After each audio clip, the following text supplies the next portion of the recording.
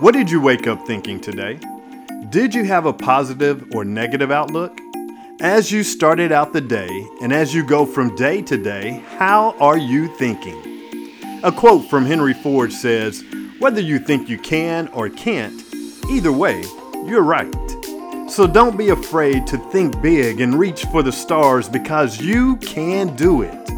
No matter what obstacles you face, if you keep your thoughts in the right frame of mind, you can do it.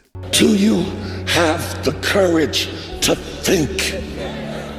Because if you can think, you can change.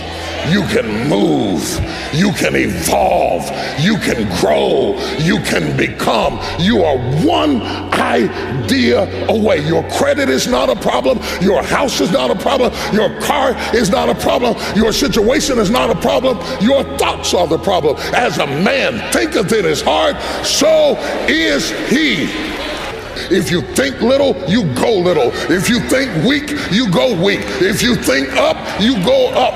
One thought, slap yourself in the head. One thought. That's how close you are.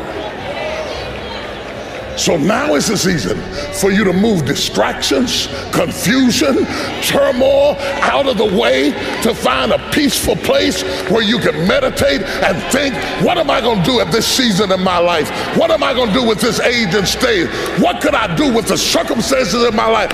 What would you do with what you have to make it better? One thought. If God whispers in your ear once every 10 years, it would change the last half of your life. He doesn't have to say something to you every day. It'll take you 10 years to work out what he said one time in your life. You are one thought away.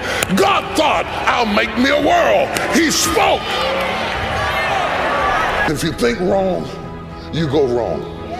If you think down, you go down. If you think you can't get up, you can't get up.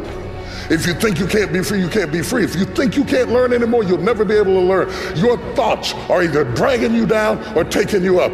You are one idea away from what you saw in your dreams, in your prophecies that God spoke over your life. You are one idea away.